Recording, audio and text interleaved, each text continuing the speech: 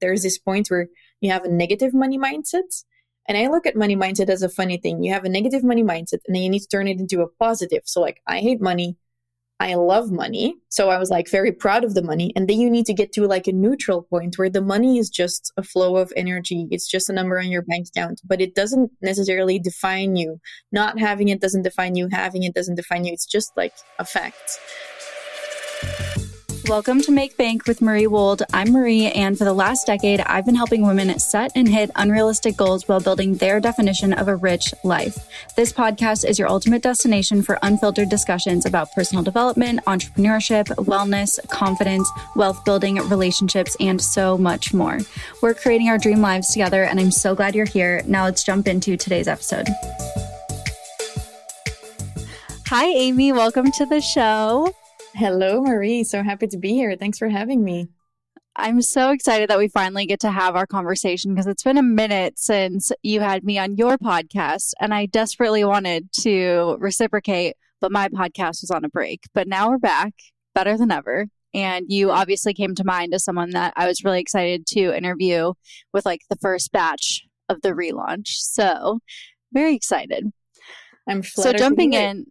Yeah, of course. Of course. I've had the pleasure of like spending lots of time with you in real life on like retreats and also over Zoom through the mastermind that we were both in. But for people who are just meeting you for the first time, I would love for them to get a little bit of your backstory. Of course, we want to like chat and get to the interview, but I want them to understand like your origin story, how Fast Forward Amy came to be, and just give them the context because you've accomplished so much and you're such a cool person that I always think that understanding where it all started is super powerful. So tell us how the empire came to be. Oh, such a big question. I think it's funny that you say you're such a cool person because I think it starts there with the fact that I've never actually felt like a cool person. And I think it's something that a lot of people who actually struggled in school or who didn't have the greatest time, like I got bullied actually when I was 16 and didn't feel good in my skin. That's actually one of the things that eventually led me to becoming, you know, very enamored with fitness, unlike or like so many people here. And, you know, I fell in love with self-development, with improving myself, with becoming stronger. And over the years, I actually, through weightlifting, I started becoming a fitness coach and I helped people and everything just kind of exploded there. But after a while, I started realizing, people are starting to ask me how I've built my fitness business. And I was studying business and I had been selling stuff since I was like 10 years old. And I started realizing like, I felt this deep shame of transitioning from fitness to business coaching because I thought, you know, that's what everyone is doing and I'm not supposed to be doing that. But then my mindset coach, she told me like, but she said, sweetie, you've always been a business coach. You just did fitness coaching for a while. And I was learning to run my business. And I started realizing like, you know, the confidence, the coaching, the business part of things, it's all linked. And if you're not confident, you're not going to set your prices right. So everyone who came to me to ask me how I built my business, I started helping them. And then that got out of control. And I started with my own mastermind because I thought it's better to bring a group of people together. And then I got too many people on the wait list for that mastermind. And a little over 2 years ago, I came to this pivotal point, which is when we met actually. And I got to the point where I thought, okay, I now have 300 people on a wait list for a mastermind where I can only take 30 spots. And I can run a second one, but I'm already glued to my computer. This is not fun. I don't want to keep on explaining the same things over and over again. So I thought, you know, it's time to scale. So I hired my first team member. We started looking at how can we do this. I started postponing everything. And then I decided to launch a hybrid program. And that summer I did $1 million launch in 2 months, which was also fueled by anger because I love this story. I was already doing pretty well. Like my business was already doing well, but like very steadily, you know, you start running webinars and you have a podcast and everything goes better and better, but it was fairly linear up until that point where I was like, you know, I'm going to turn this mastermind into a group program with modules and 6 months of coaching. And it was off to a good start. And I talked to the bank like, hey, I want to buy a house. This was in the middle of the pandemic. I thought, it would be nice to have more than just an apartment that's really hot in the middle of the city. And they told me, yeah, for this amount of money, you can probably buy a house. So I'd found my literal dream house. Spoiler, I'm sitting in it right now. It's amazing. Yeah. And I found the house, I signed the papers. I knew I could still come back on it if I couldn't get a loan, but I knew that my revenue was really good. I had already done 200,000 euros in sales in that last week from my launch that was just starting. Yeah. And I finally heard back from the bank after like badgering them because they wouldn't get back to me about the loan. And they called me back and they said, yeah, I have good news and bad news. The good news is they made a decision. The bad news is you're not getting the loan because we think you're aiming too high for a young woman your age. And as I'm saying this, I can still feel the gut punch from that moment. Yeah. Yeah. That was not fun. And I started doubting myself, which took me a while. You saw me go back and forth that entire summer about like stressing out about it. But I did decide like, at first I was like, are they right? Am I not doing that well? But that sentence, like I called them back and I said, what if I put down half of it myself for the loan? Like, no, we still think you're aiming too high for a young woman your age. And at a certain point, like some kind of switch flipped inside of me. And I was like, you know what? I'll show them. I'm going to make it cash. And I had never gotten those quotes, the quotes of like, show the haters who told you you can't, that you can. Yeah. But I got that quote. And 2 months later, the house was 920,000 euros. And I did 915,000 euros in my launch in a time frame of 2 months. Yeah. Casual. Yeah. I just love that story because I mean, I know it was so stressful for you at the time and like also just a mind fuck too. And that part I don't love, but I love the way that you responded to that situation and the way that you were like, okay, well, I'm going to control what I can control and I'm going to like make shit happen on my own. I don't need the bank. I don't need these old men to tell me what's possible. I'm going to like show you what's possible. And I just feel like that was the best possible way for you to respond. And now you have your house and it's just like a symbol every day of like what's possible and what a badass you are. Yeah. And it's a symbol of, if you believe in yourself, you can do it. I think there's this quote, whether you think you can or you think you can't, you're right. Yeah. And I think that was the evidence of this because it's not like I flipped a switch and then it was easy. I actually got to the point where I knew the deadline is passing where I can back out and get my money back. And I actually had to do the math of like, okay, so if I move forward and still don't get the loan and don't succeed in making it cash, then I was like, okay, what's the worst case? And the worst case was that I was going to lose 100,000 euros.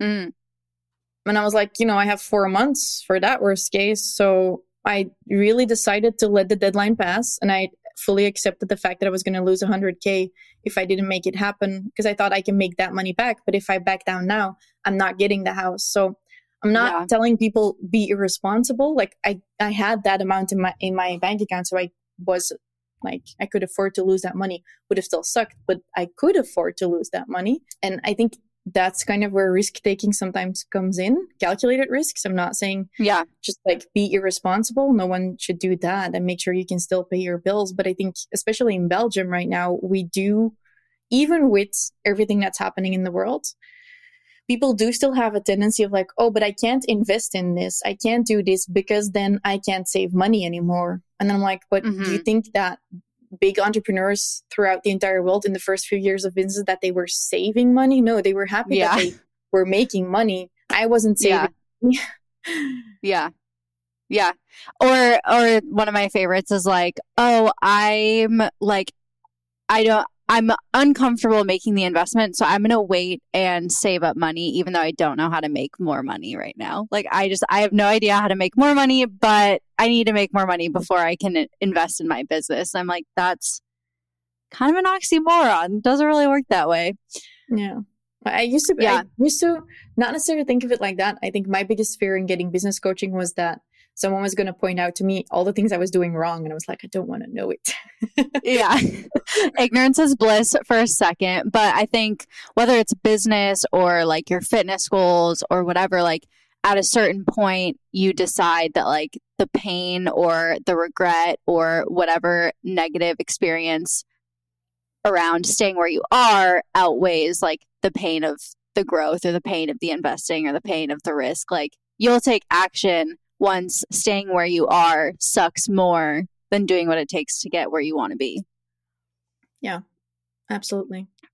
Yeah. So I think your business success is just amazing, obviously. And the fact that you were able to flip that switch, scale so quickly. I know that I could pick your brain on that and we could talk shop about like strategy and content and sales and stuff all day, but I wanted to take a little bit of a different angle with today's conversation because something else I also see you as a major leader in, and something I know that like any ambitious woman can soak in and implement right now, is your pure, just like unapologetic pursuit of success. And I think that all already shows through with the house story and reaching for those goals that other people deem unrealistic, either to your face like they did, or just, you know, that like it's beyond what most people think is possible.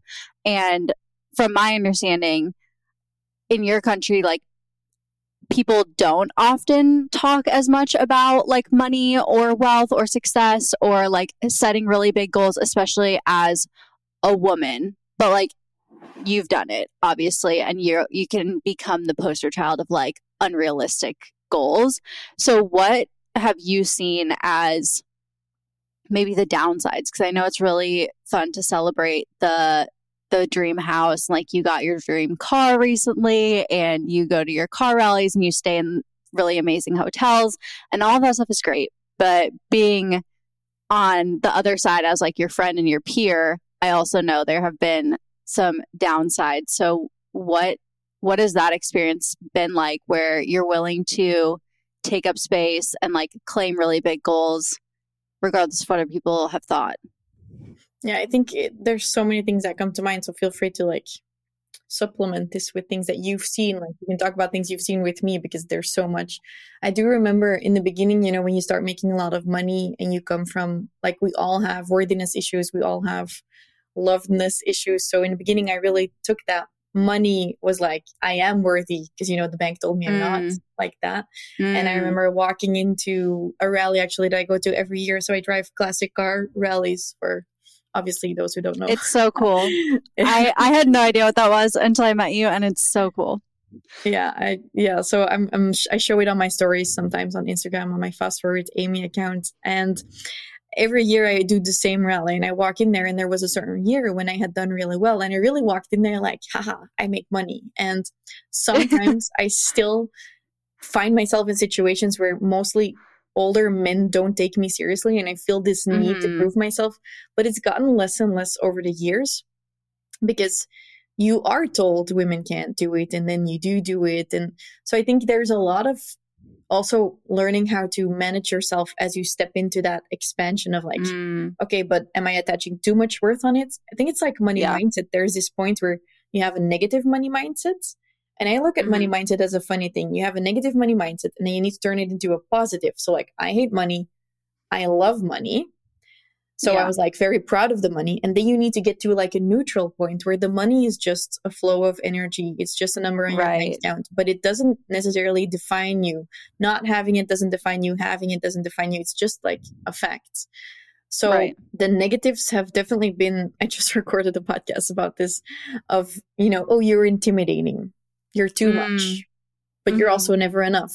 What I struggle with most right now, actually, I'm getting better at it, but it's the fact that I am the breadwinner of my household. I am the typical man who goes to work and who works late or whatever, and has a team and people who quit, people who start.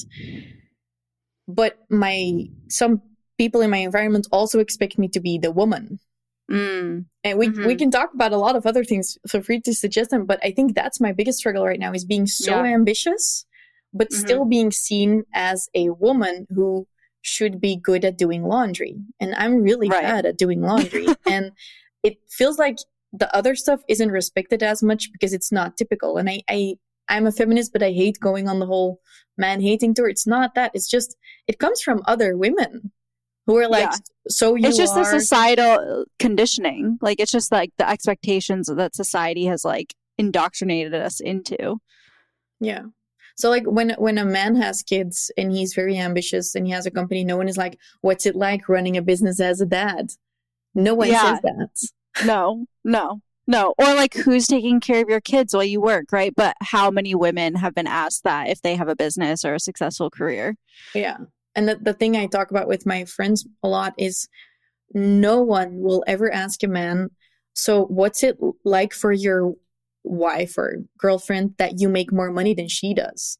But people will always ask me this, like, what's it like for your boyfriend or whatever that you make more money than he does? And it's such a shame that that's such a big thing, because it feels like you have an extra hurdle to work through to be allowed to make more money. Right.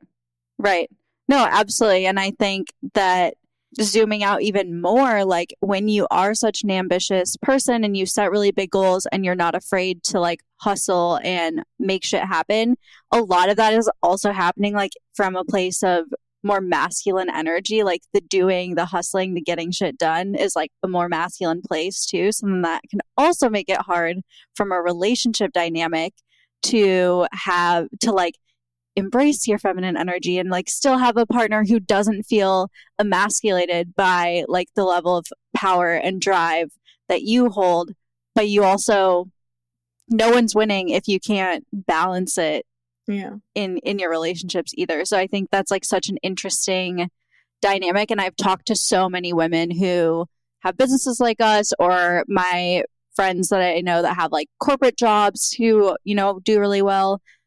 It's really hard to deal with that, the expectation of, if you're going to be a boss at work, you also need to be a boss at home, in the way that like you need to make the home and make your lifestyle run. And if you have kids, you better take care of the kids. And if you have a husband, you better keep him fed and manage your household, which is like a whole job. Like managing a household is an entire full-time situation. Yeah, I have someone full-time to do that for me. So yeah, right. And I love that. Like having your business or having a successful career enables you to then like make that be the CEO of like your personal life too. Be like, I'm delegating this. I'm gonna outsource this to someone else. So tell me more about that. What have you done to be able to really focus in on your business and like leverage your strengths and then have the personal life kind of taken care of? I think the big shift came years ago when I was still in fitness coaching, when, you know, like you're coaching people. I had a studio where I was training them, and, you know, I'm not such a neat and tidy person. I also don't love cleaning and stuff. So at the end of the day, I was just exhausted, and I thought, you know, I really need help. At that time, I was also still studying and running my business full time. And I really had to get over myself to hire someone like to help clean the place, because I thought that on some level, I thought that was going to make me a bad woman. I can't put it any other way than that. I thought that was like admitting defeat, and it was weak. Until I worked through that and was like, you know, she can do it faster and better than I can. And in the time I pay her, for example, 10 euros an hour, I can make 50 euros an hour. So I started really grasping the fact of opportunity cost. Like, oh, okay, if I wouldn't be able to make money, it would make sense if I could do this. But I get more energy and more money out of coaching a client for 1 hour, and my place gets clean. So that was a big shift. And then learning to invest in coaching programs, all of that, asking for help, letting go of the fact that you always need to figure it out, everything yourself. Because I literally used to think, as an entrepreneur, I'm supposed to be smart, I'm supposed to be able to do all of this myself, which was just not true. But in terms of... There's no like reward or like medal or bonus for like doing it all by yourself. It takes longer, it's harder. Like there's no extra cookies for that. It's so weird. I think it's fairly typical for people who grew up fairly intelligent, or if you've had tiny successes, you're like, but I did that, so I can do that too. But what got you here isn't going to get you there necessarily. Yeah. And a big shift came when I really lost my own love of fitness because I was just almost burnt out because I didn't have enough help, because I didn't have enough self-care. Hired a coach to help me with like my last money. She helped me take care of myself again, which was what I was teaching other people. And then I ended up hiring a fitness coach. And a lot of people think when they see me with my personal assistant or with my fitness coach, they're like, oh, but you're here now, so now you can afford those things. But I started doing those things when I could barely afford it, when it was really like that last money on my account, because I was like, if I don't do that, I won't be able to get to that next level. So the long-term thinking is really important.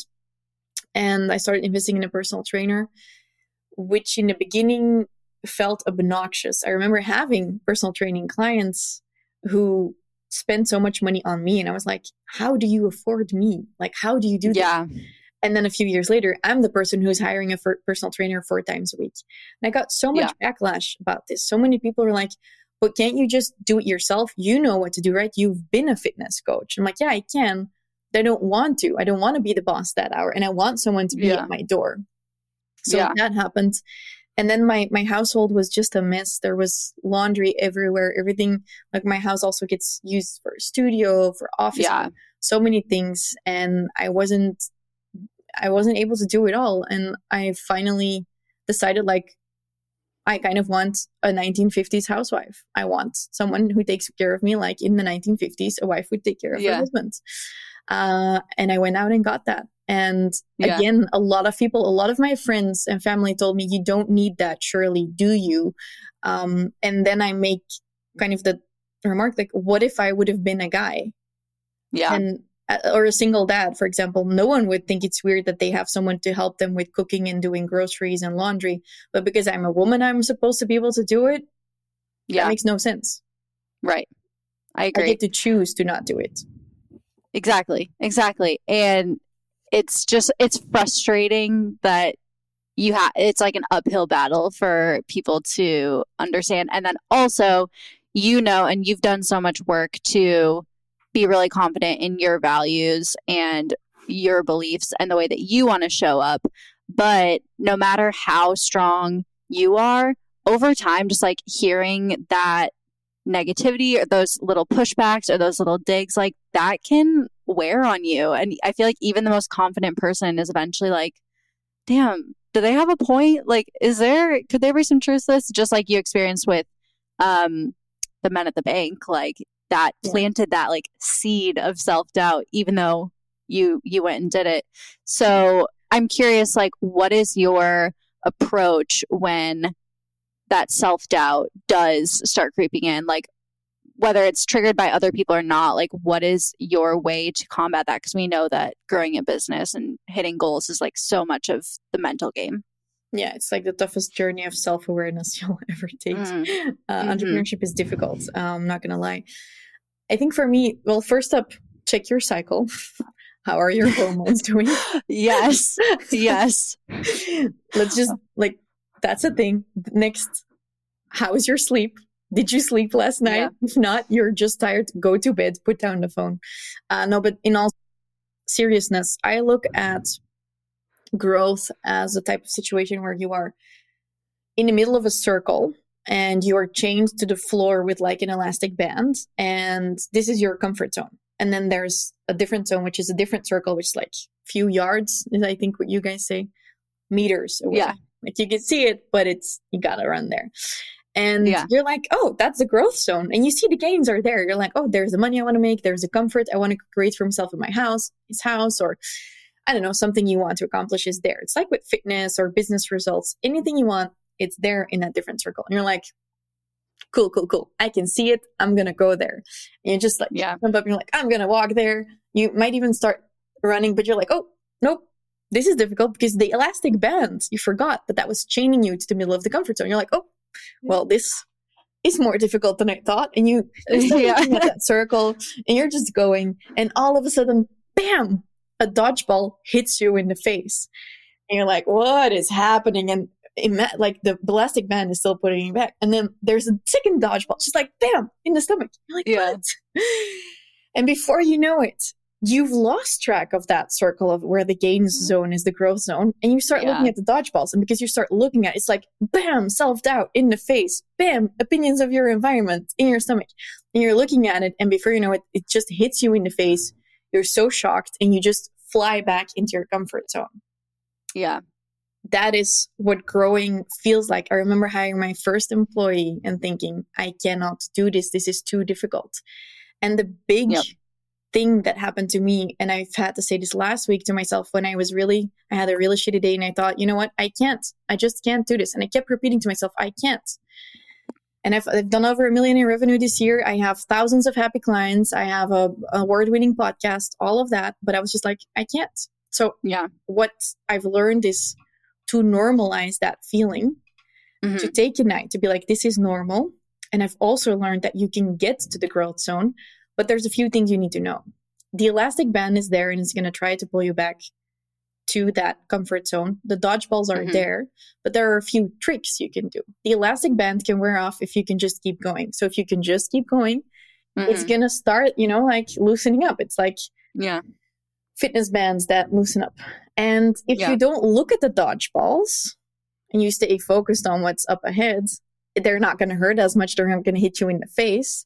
You just can't get distracted. But you also can kind of just accept that some dodgeballs are going to hurt. And the biggest thing for me has been to normalize the growing pains, to normalize the fact that sometimes it hurts. And that's been my lesson, is to just kind of accept it and then not spend too much time on thinking, so that means I suck, so that means I can't. No, sometimes it's just going to be hard. It's normal. Yeah. Right. Yeah. Like not making a story about like, oh, because this is hard, I must not be cut out for this, or I will never succeed or whatever. And just like letting it become this whole narrative. Sometimes it's just hard. And whether it's business or fitness or a corporate career or whatever, like to go to the next level, you're learning new skills. You're putting yourself in a position of higher pressure, higher expectations, higher standards. Like that's going to take a second to get used to and acclimate to and like be able to feel comfortable in. And I think something else people don't talk about is like, yes, getting to the next level is hard, but once you get there, you have to hold it too. Like you're not just checking the box. You're like, okay, done. I made it. Like I've achieved my 7-figure year or whatever. Like then you have to maintain that and like get used to it and acclimate to that new pressure. So what is that like, especially because you scaled so quickly with your $1 million launch? I know you have several employees now. Like I watched your business really scale quickly. So what is that like? It's difficult once you start playing not to lose. So imagine you are there with the elastic band and you're like, oh, I got to the new circle. And now I have like a new elastic band. And you know what? I'm not going to go to the new circle. I'm just going to walk around. That fucking hurts. And you will get pulled backwards. So I think there's also a mistake I made there is it was such a mind fuck to grow so fast and to get the house and to get all the things and to make more money than you thought you could make. Like it was so weird. I remember the first 24 hours in my house, physically, mentally, I just felt weirded out because it was like, oh my God, I expanded so quickly because there was literally so much space. I came from a 90 square meter apartment in the city to a house with a lawn and a pool indoor and, more space than I could put stuff into. And the white marble in the hallway. So it was really a dream and it just felt physically uncomfortable. And the mistake I made there is I stayed in the, oh, now I accomplished my goals phase too long. And this is going to sound weird because you're also definitely allowed to rest. But I remember years ago, someone told me maintaining is the same as going backwards in your business. And I thought they were full of shit. I was like, dude, I'm tired. I think maintaining is fine. It's all I've got right now. But you always have to be focused on winning at something, especially if you're a result-oriented person. You do have to keep moving forward. And I think something there was really difficult for me. And I only recently realized that I made 2 million then, and then I couldn't see 10 million. And I had started making it that, oh, then I have to work harder for that. But that's not true. That's limiting beliefs. So maintaining it, I did maintain it, but for too long a time, I was focused on not doing less than I did the year before instead of just setting a clear-cut goal, creating actions and going there, because I kind of felt like I had already gotten more than was allowed, maybe because of society, maybe because it was such a big deal. Yeah. It turned into more of a big deal. And I was like, so I shouldn't do more, because then people are really going to freak out. I should just be really happy with like what I've got already. Like, yeah, I did get a negative backlash. A lot of people did hate the fact that I made so much money all of a sudden. So I got a little bit of a, not in terms of success, but the money mindset thing really kind of screwed me. Yeah, my business has grown more, I don't want to say slow and steady, but steadily, like on average, kind of doubling year over year, which is great. A lot. But yeah, that's still great. Like that's still exponential growth, but we haven't had $1 million launch. Let's just put it that way. So, and even my amount of growth and that pace, and I have a super similar background to you where like I sold my first thing on the internet when I was a teenager, and I started as a fitness coach and I dealt with all of that stuff, but I've always been like the business person at it, like internally. But I did the successful business so that I could be a business coach, basically, was the journey. Something that I think you've done a really good job with, and something I've had to figure out as I've gone along too, is like being that your business is on social media, you have to decide what level of vulnerability or transparency do I share when I'm also showing up as a leader, a mentor, and what level of transparency and vulnerability is helpful versus harmful, and at what point am I opening myself up to just like more criticism and more negativity. So I'm curious, how have you navigated that, or like what has your ethos turned into in terms of what do you document, what do you share? Because I've seen you go through kind of several different iterations. Like I know this has been something you've been experimenting with and like chewing on for a while. Yeah, I think I actually just had a conversation about this. Might not be the answer you think it's going to be. I'm really curious to hear your opinion. I think, so as a personal brand, that that's a gift. If you can build a personal brand, it makes you able to sell so much, to connect with so many people, to build a community, but also has a downside that it is your personal brand. And for example, in the past year, I had a team, and then I had the breakup and a big breakup. So last year I broke up with the person I lived together with in this house. He had kids, so my plus kids together. So I had a very big heartbreak because of that. And I did show some of that online, more my feelings, the fact that I missed the kids. And there was a lot of backlash about that from my personal environment, because they were like, why don't you share that with us? Or why do you feel the need to put it online? And at the time, it was what I wanted to do. And at the time, I also thought with my team, it's good to show vulnerability, because people always say that they want that. But lately, I've made a few new conclusions. In regards to my team, I've decided that, and this is going to sound really weird, they know this because they heard me say it last week in a coaching call, but I've decided kind of like, I'm still looking for to improve my leadership style, but I'm going to rewind. So 2 weeks ago, there was a flood in the house in Italy where I was with my cousin and 4 kids. Okay. So it was raining, and the house was just like, there was water just pouring in. And the 4 kids, all between the age of 2 and 5, were like, oh, what's happening? So all of the adults, I still don't consider myself to be one of the adults. Like, in my 20s. Yeah. I'm not an adult. So they were all like with the water and the buckets and everything. And I was like, there's 4 kids here. If they see us freaking out, they're going to start freaking out. So I talked to them, took them upstairs, read them a little story. I was like, oh, what are mom and dad doing? Well, they're showing, making a ditch for the water. And I include them on it, but I stayed really calm. And then later, they really wanted to help. So gave them little cups so they could pour water into a bigger cup. It was very useless, but I made them, a part of it. And if I would have freaked out, they would have freaked out. Mm-hmm. And I think that is something that I've started applying into my business, into my personal brand, as well as my leadership brand, because you can't go and cry on your stories and then your team not know about that, or your clients not know. I think I've decided for now that I do kind of have to be a strong tree. I can go a little bit in the wind, my leaves can be rattled a little bit, but I should never seem very much ungrounded, because people don't like a leader who's not grounded. People don't like it when someone is not trustworthy. And I think when you totally freak out, that is going to happen. And I have done this. I have done this many times, and I was not happy when my environment told me I shouldn't cry on my stories. And at the time, I was making decisions with what I had at the time. Looking back now, I think I can say that that was a sign that I didn't feel seen by my environment, and that I needed to feel seen by the people online who would maybe get me more. But now I don't feel that need anymore. I think I've become much more conscious of what am I crafting online. You have heard me talk about this. I used to share everything. Now I don't really anymore. Now I've made hooks into what you can see of my personal life. I'll use my workouts every day as like a token of things. A couple of typical things I do. I make a lot of sex jokes. But people think they know me, but they don't see my deepest, darkest fears anymore. Because one, I've gotten better at handling them. And two, I don't want to give people that ammunition anymore. I was just going to use that word.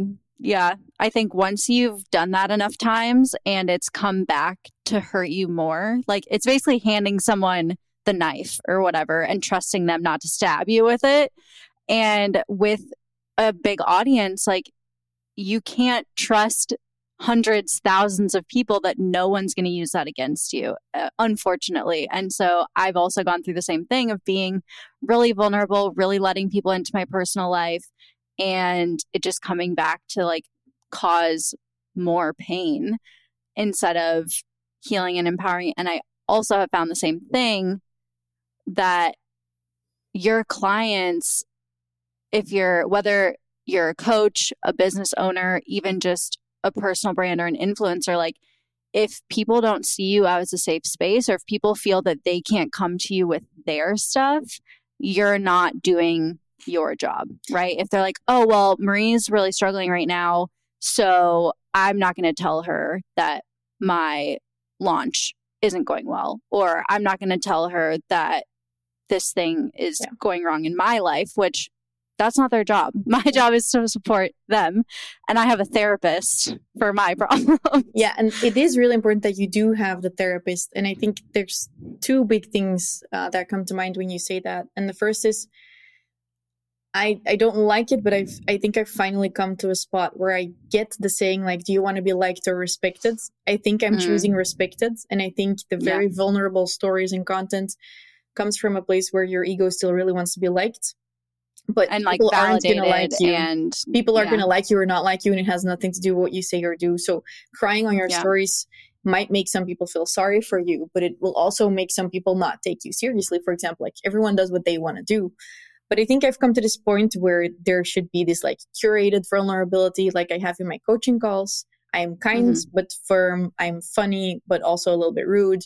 And I think I'm only going to allow a very few people to really look into what's really hurting my soul in the moment. And it's different too, to be able to process it and come back later with the lessons and the story and the experience and share what you learned, right? It's like the saying of teaching from the scar, not like your gaping wound. But that's so funny that you say that, because I used to disagree with that saying. Like a year ago, I was a fan of showing the gaping wound because I was like, no one is showing it online. But I don't need it for validation anymore.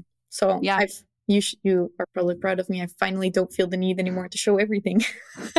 I am proud of you. And I've just been on the internet sharing my life since I was literally 16. So I've been through every iteration of like, do I share everything? Do I share nothing? And I've landed in like a very similar place as you in terms of being selectively vulnerable about the things that I don't need true safety with.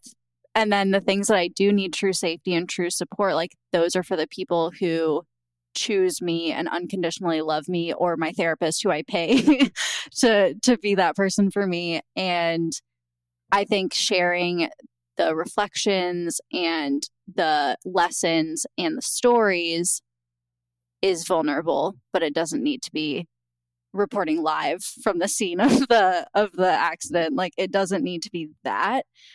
And yeah, it's an interesting dynamic. I think that might be different if you're more of like an influencer purely, and maybe you make your living with brand deals or merch or whatever. But if people are coming to you for true like advice or mentorship or education or whatever it might be, like you have to create a safe, stable environment.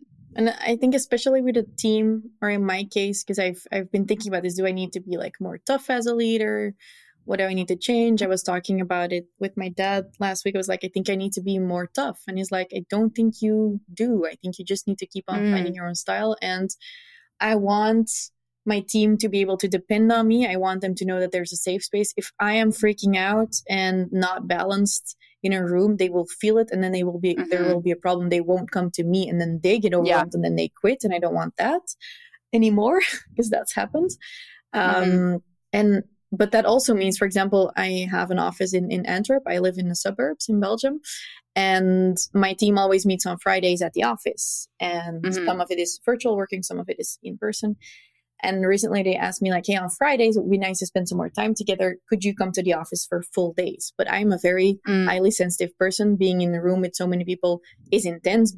Plus, I have a lot of responsibility to bear. And I have to be the creator and the coach and the team leader and all the things. And I told them, like, guys, I would love to spend more time with you guys, but I can't be there an entire day because that's too much for me. And then I get rattled and frazzled, and I can't afford to do that anymore. And that is kind of a, gotta suck it up. You can't let them see it.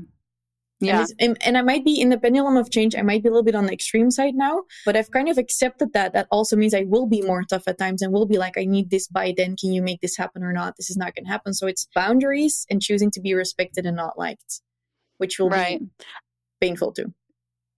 Yeah. That's a whole other, once you choose that path and you really identify priorities, like that also comes at a cost, and you get more of what you want the most, but you sacrifice other things. And I think that's such a good point about like being a leader, being an entrepreneur, just being someone who's goal oriented. Like, it requires a level of self-awareness. It requires a level of awareness for your environment and being adaptable and flexible and not being married or tied to like one specific paradigm or one specific mode, because things change. I mean, God, the last 2.5 years, like we've had to just adapt left and right. And if we dig our heels in and are tied to something working out a certain way or having to show up a certain way, like we'd be dead in the water. Like that just wouldn't work. Yeah, exactly. So I think it's normalizing the fact that things change and you will always have to adapt is a nice one. Yeah, absolutely.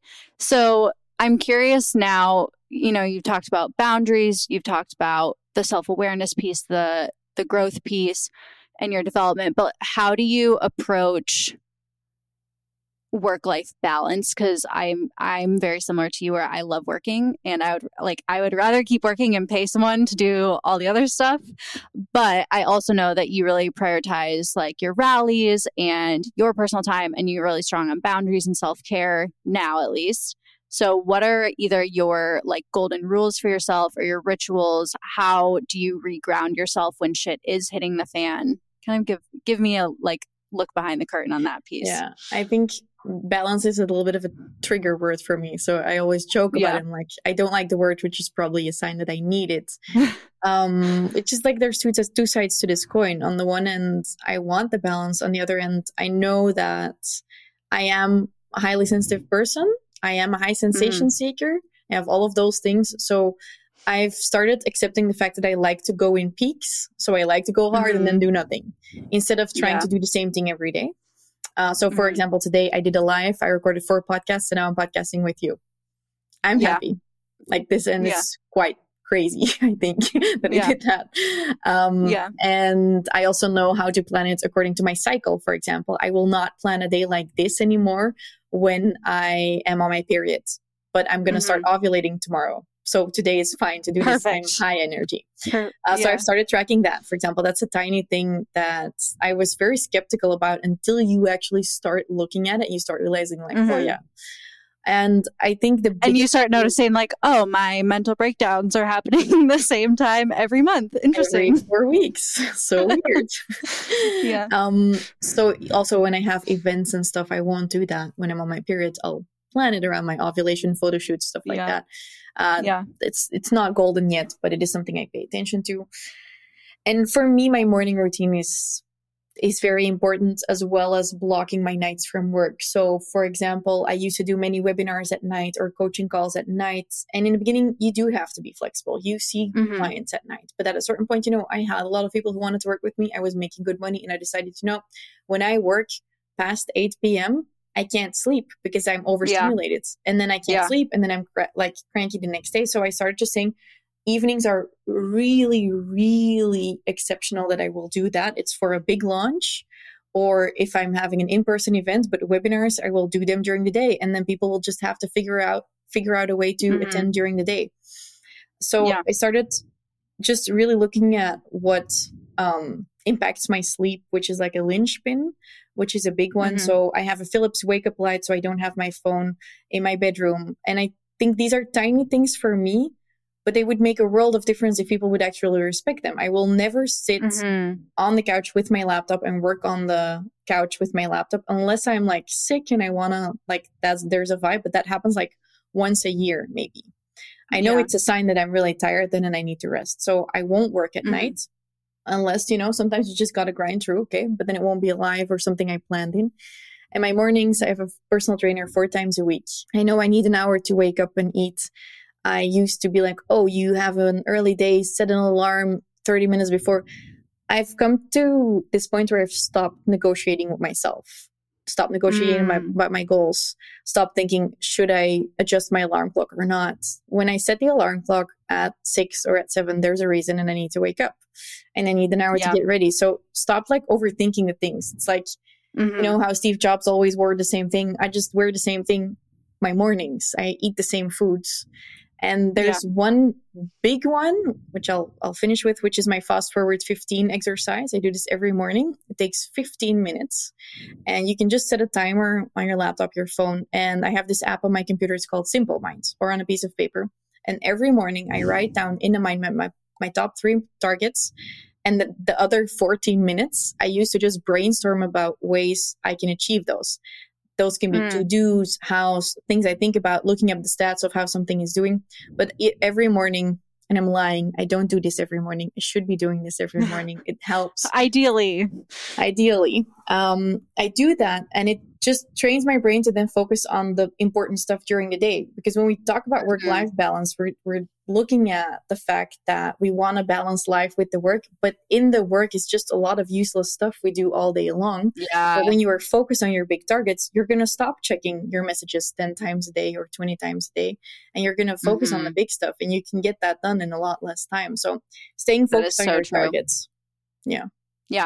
Yeah, like having really clear priorities. The next thing is you have to be disciplined with yourself on actually keeping the main thing the main thing. Yeah, exactly. Yeah, I'm always amazed the days that I have my shit together like that. Like, oh, I got all of my work done in 3 hours today. And then the other days where I'm not focused, I'm like, why am I still sitting at my desk? Why? Yeah, I don't need to be here anymore. Yeah, it's terrible.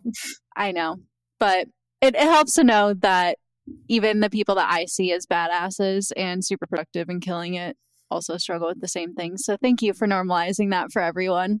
Yeah, thank you as well. Yeah.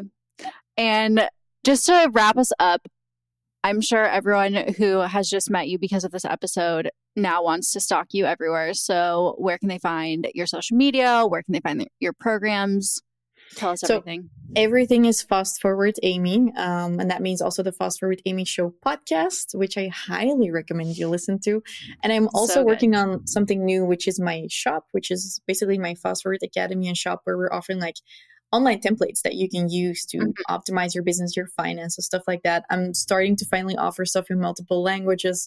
So if there's anything you need help with as an entrepreneur, just Fast Forward Amy or our shop. You can find everything on my profile.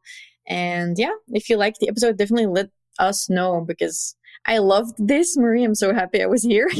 But I feel like we have so much more to talk about, but we tried to cover some ground today. We'll have to do it again sometime soon. Yeah, definitely. Thank you for having me. Of course. Thank you for being here. Everyone go send Amy some love and a big thank you, and we'll see you in the next episode.